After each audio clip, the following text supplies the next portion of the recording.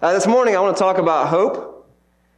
Hope is one of the chief characteristics of God's people. Right? It's one leg of the Pauline triad, faith, hope, and love. Last time we talked about faith. This morning we're going to talk about hope. You'll remember that these are the words that Christians like to decorate their homes with. They like to tattoo on their arms. These words are important. Now you might think that writing a sermon on hope would be a lot of fun. But that is not the case, and here's why. To talk about hope, at least to talk about biblical hope, you have to look square into the face of suffering and of pain and of sadness. Because hope always looks forward to something that you don't currently have right now. And yet hope is vital for our lives. Not only Christians know this. In his analysis of American history, Andrew Del Blanco writes, "We, meaning all people, we must imagine some end of life that transcends our own tiny allotment of day and hours if we are to keep at bay the back of the mind suspicion that we are simply adrift in an absurd world." Right? We need hope. Hope directs us. It's our compass that helps kind of direct the normal craziness and the disappointments of life. That's why if we lose hope, we say things like, I just feel directionless. I feel lost. I feel adrift, or I'm in the dark. Hope doesn't just direct us, hope also protects us. It's like a strong foundation. It makes you strong so that you can shoulder the different things that come your way. Not only does it direct us or protect us, it also drives us. It's our fuel. That's why if someone loses hope, they say things like, I just feel empty, I lack motivation, or everything just feels pointless. And so without hope, the normal suffering and the pain and the sadness that we all face in life will lead us to despair. So what gives Christians hope? What is this that characterizes our lives? What directs us and strengthens us and fuels us through life? Well, two things we see in Romans 8. The first is God's promise, and the second thing is God's presence. God's promise and His presence are what give us hope. Now, before we unpack this, I want to give one brief caveat and then pray for us. I want to call this caveat the broken ankle caveat because, we all know, generally speaking, like it's good for us to exercise 30 minutes a day. It's good for your heart, it's good for your joints, it's good for your muscles. But if you have a broken ankle, going to the gym and doing 30 minutes of jumping jacks or deadlifts is probably not going to be that good for you. And I realize that when we talk about hope and we talk about despair and we talk about suffering, there's probably some people in this room this morning that you feel like you have a broken ankle when it comes to hope. Maybe you are feeling depressed right now. Maybe you are having suicidal thoughts or ideation. And you're tired and you're hopeless and you feel like you're at the bottom of the pit. And what I want to say to you this morning is, when it comes to hope, I realize that, yes, you may feel like you have a broken ankle. But if you're in this camp, there's two things I want to say. The first is this: you're not alone. We love to hear about it. People in this church want to be a place where they can come alongside of you and talk to you and help you get the hope and the help that you need. And the second thing I want to say is that this sermon is still for you. This sermon is not 2 easy steps out of depression.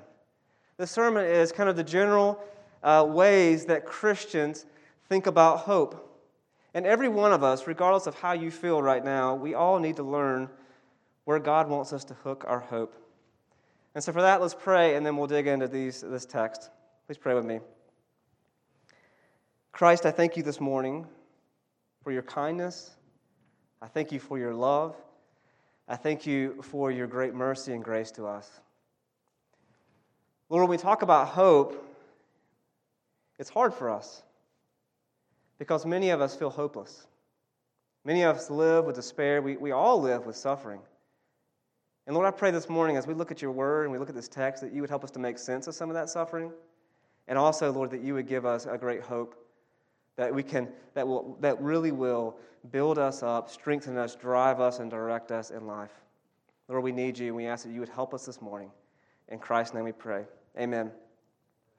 All right, so what gives Christians hope? What directs us and strengthens us and fuels us through life? The first thing I want to see is it's God's promises to us. You see, it's this picture of what life will be. Hope, by definition, is concerned with the future. Nobody hopes for what you already have.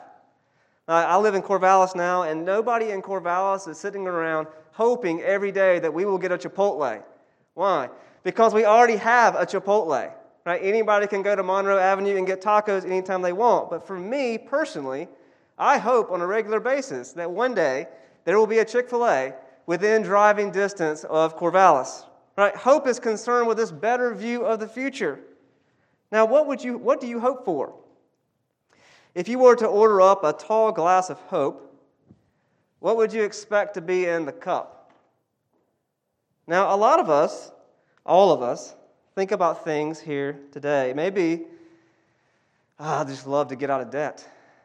That would give me hope. Maybe you'd order up a vacation, perhaps the ability to sleep through the night again. Maybe it's victory over some sin that plagues you and you can't just get over. Maybe you really want a friend and you don't have one, or a wife, or a husband. Or you think about your own relationship. Maybe it's to fight less, or to have a better relationship with your current spouse. Maybe it's happiness for your children, healing for your mother's cancer, a job you don't hate. What would be in the cup for you if you were to order up a tall glass of hope? By default, we all look for things in this world to give us hope. We think maybe it'll be just around the bend. And God's Word replies to us, you can't find what you're looking for here. The world as it presently is cannot give us the real, lasting, strengthening, directing, fueling hope that we all need. Now, why not? The reason for this is that the world that we live in, the bodies that we indwell, the relationships that we are part of, all things are broken. The world is not the way that it is supposed to be. And we saw this in our text that was read for us. Let's look back at verse 20 and 21. Here's what Paul has to say about our current world. The creation was subjected to futility, not willingly, but because of him who subjected it, in hope that the creation itself will be set free from its bondage to corruption, or bondage to decay, and obtain the freedom of the glory of the children of God. Now, I know that's a very dense sentence, but how is he describing our current world? I want to give you two things from this text. One, he says that it's subjected to futility. And what that means is that nothing lasts. Life is like a sandcastle. You build it up, and then the tide of life comes back and knocks it down. Nothing delivers what we think it will deliver. No marriage, as good as it is without conflict. Our health and our bodies will one day fail us no matter what we do. You can work hard. You can cross all your T's, dot all your I's, and guess what? Things will happen to you that you did not want to happen. This world is subjected to futility. Things are not as progressive as we would like to think or hope for. So the first thing he says is the world is subjected to futility. The second thing, which is similar, is that the world is in bondage to decay. Now what this means is that all things are enslaved to this process of death. Just picture a tree that is trying to grow and thrive, and yet it has these vines that are growing up over it, pulling it back down. Things deteriorate and wear out, and we know that's true of our clothes, but it's also true of things like our bodies or our finances. Even our best relationships are cut short through death. Things are not the way that it's supposed to be. The curse that God promised to Adam and Eve in the garden for our rebellion has come true. You will surely die dying. I told you, a sermon on hope's not that fun, right? Suffering and death and sin and pain and sorrow are all intruders on God's world, and they are mixed into the beauty of God's creation. Which means if we hook our hope in anything that is subjected to futility and in bondage to decay, we are inviting despair and anxiety into our lives. And so the question is, if we can't find hope here, where do we find it? And is there a hope that can face anything? Is there a hope that can face the suffering and the pain and sorrow that we are going to experience? Well, Romans 8:18 gives us the key. Paul writes, I consider that the sufferings of the present time are not worth comparing with the glory that is to be revealed to us. The Christian's hope is not here. The Christian's hope is in this glorious reality of what is coming. Christians get the first fruits now. It's like you get the first apple on the tree. And yet what we are waiting for is the full harvest. Now let me show you what that looks like. Paul rolls this out in verses 23 and 25. He says, "Not only the creation, but we ourselves, who have the first fruits of the Spirit," that is, Christians, "we groan inwardly as we wait eagerly for adoptions as sons, the redemption of our bodies." Right, this future reality of what's coming. "For in this hope we were saved." Now, a hope that is seen is not hope, for who hopes for what he sees? But if we hope for what we do not see, we wait for it with patience. And here is where God wants us to hook our hope. Our hope is in a world that is no longer described as subjected to futility and in bondage to decay. Our hope is actually the end of futility, the end of the bondage to decay. Our hope is the full undoing of the curse. Our hope is the full redemption of our bodies, fully restored bodies. Our hope is that our world and our hearts and our relationships will be brought back to the way that they were supposed to be because of Christ, right? It is this full picture of salvation. Sin is paid for, the relationship with God is restored, our bodies redeemed, and the world made right. Our hope is God's promise of a grand salvation. Our hope is really what we see in Jesus in his resurrected body. In his book, Far as the Curse is Found, you'll find this quote in the front of your order of worship. Theologian Mike Williams writes, "Jesus is the beginning of the end of the ages. In Jesus, we get a good idea of what God is up to. We see it best in Jesus' bodily resurrection from the dead.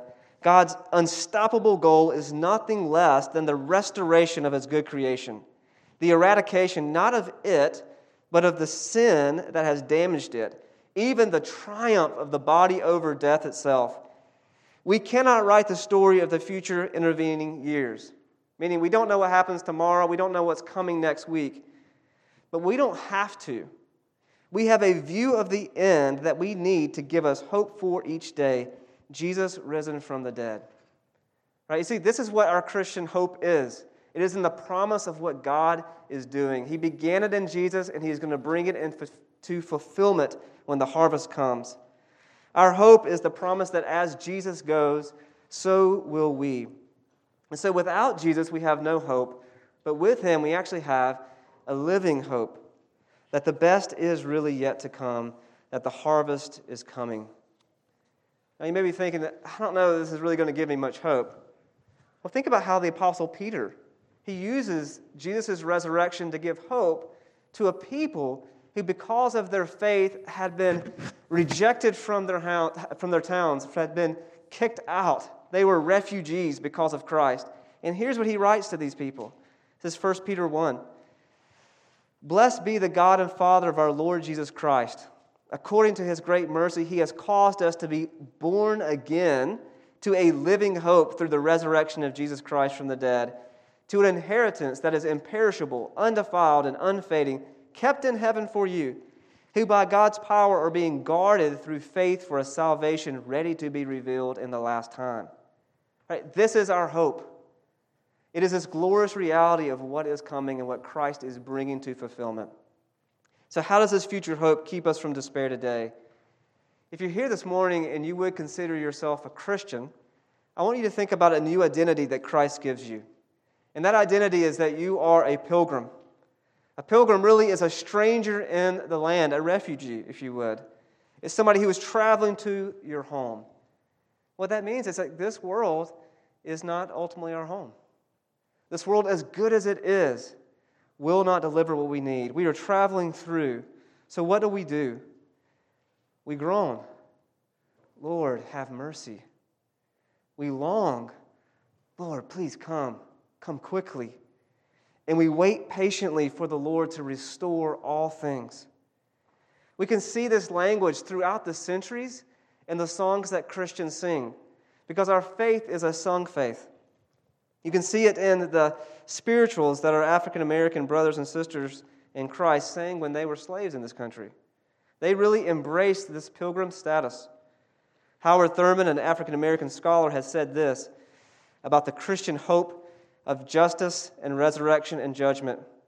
He said, and I quote, "It taught a people how to ride high in life, to look squarely in the face of those facts that argue most dramatically against all hope, and to use those facts as the raw material out of which they fashioned a hope that their environment, with all its cruelty, could not crush. This enabled them to reject annihilation and to affirm a terrible right to live." Right? They suffered, and yet they had hope.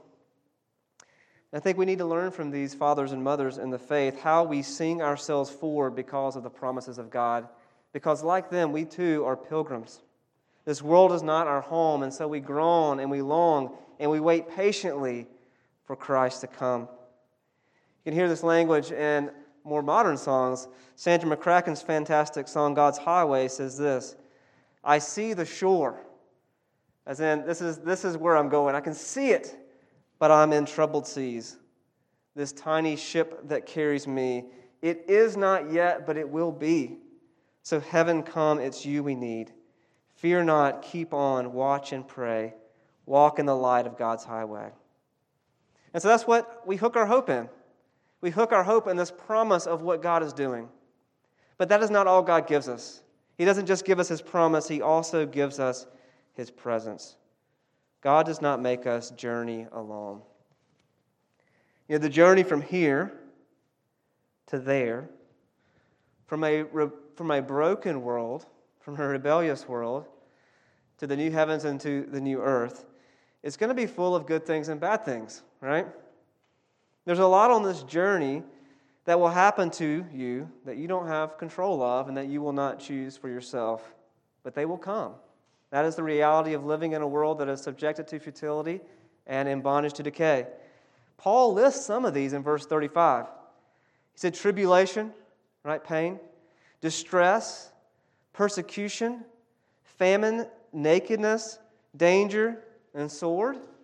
We could flesh that list out and say COVID-19, maybe job loss, cancer diagnosis, an accident, miscarriage, loneliness, violence and oppression, a breakup or divorce, depression and anxiety. I'm not saying that it's all bad, that the sky is falling, but it's going to be clear that the road from where we're at today to the road that we're going is marked with signs of danger and heartache and headache ahead, because the world is subjected to futility and decay. And so how do we walk through life with all of this junk with hope? Well, God doesn't just give us His promise to look forward to. He gets down on the road and He walks with us. He gives us His presence. I mean, think about it this way. Who wants to go camping by themselves? I don't want to go camping by myself. That sounds terrifying, to be in a tent. And yet, you bring somebody with you, and all of a sudden it's a lot of fun. The same situation. There is peace and power in the presence of another. And God, knowing that life is hard, knowing what we're going through, gets on the road with us and gives us His presence. And this is not new to the New Testament, this is Old Testament. We love Psalm 23. Why? Even though I walk through the valley of the shadow of death, I will fear no evil. Why? Because you are with me. God gives us His presence. So how does the Father and the Spirit and the Son walk through us through the ups and downs of the journey? Well, Paul tells us in Romans 8. And I want to walk through these very quickly because I want you to see how the Father and the Son and the Spirit are with you on this road right now, regardless of what type of suffering or pain or sadness you are experiencing. Let's start with the Spirit, and this is verse 26 through 27. Paul writes, "Likewise, the Spirit helps us in our weakness. For we don't know what to pray for as we ought, but the Spirit Himself intercedes for us with groanings too deep for words." The Holy Spirit prays for you when you don't know what to pray for. He groans for you with words that are too deep for words. And what's super encouraging about this is it says, when we are weak. It's not when you're strong that the Spirit is praying for you the most. It's when you're weak, when you're struggling, when you're tired of life on the road from here to there. The Holy Spirit, God Himself, is praying for you. He is with you on the road. What about the Father? He's there too. Verse 28 and 29. We know that those who love God, all things work together for good. For those who are called according to His purpose. For those whom He foreknew, He also predestined to be conformed to the image of His Son, in order that He might be the firstborn among many brothers. All things work together for our good. Now, what we need to remember here is that our good is being conformed to the image of God's Son.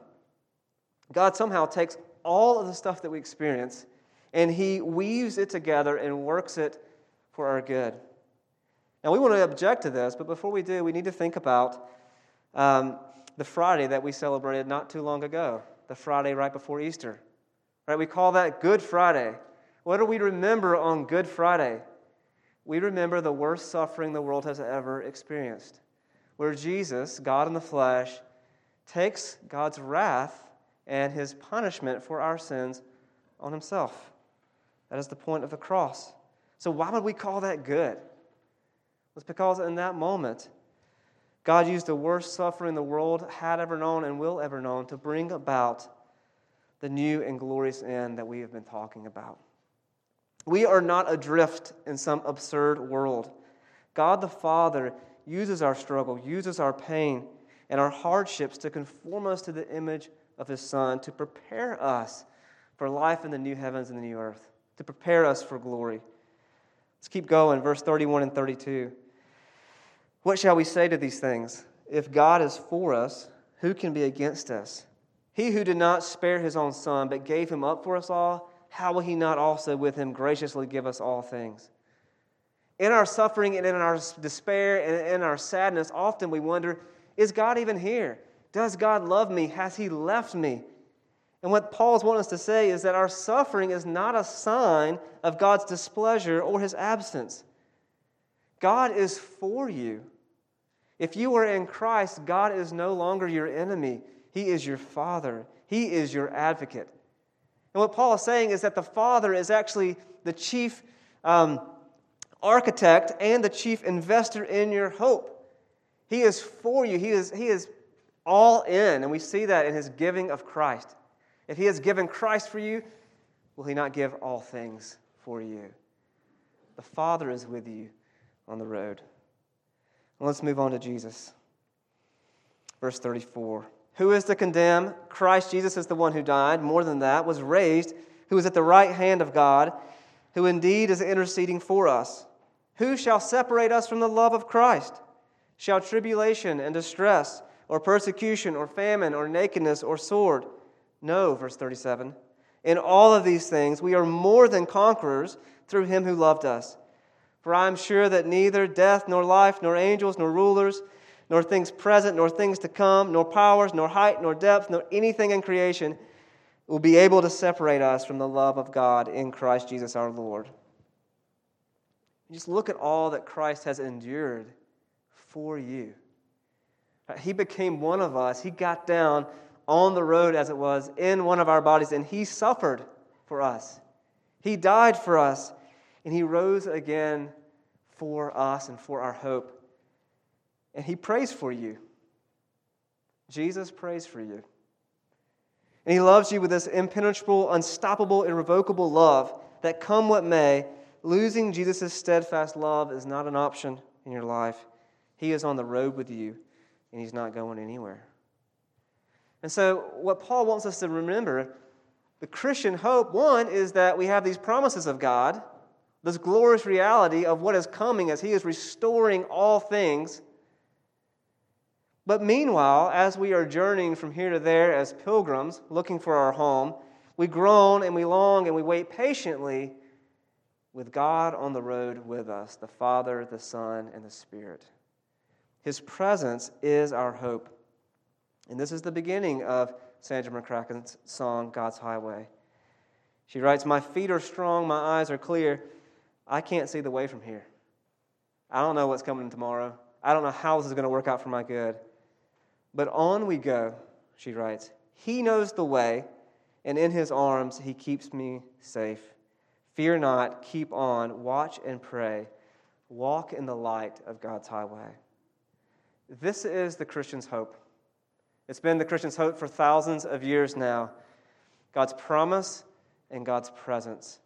And we're called to hook our hope here. If you're here this morning and you're not a Christian, then this is the hope that Jesus offers you in his gospel.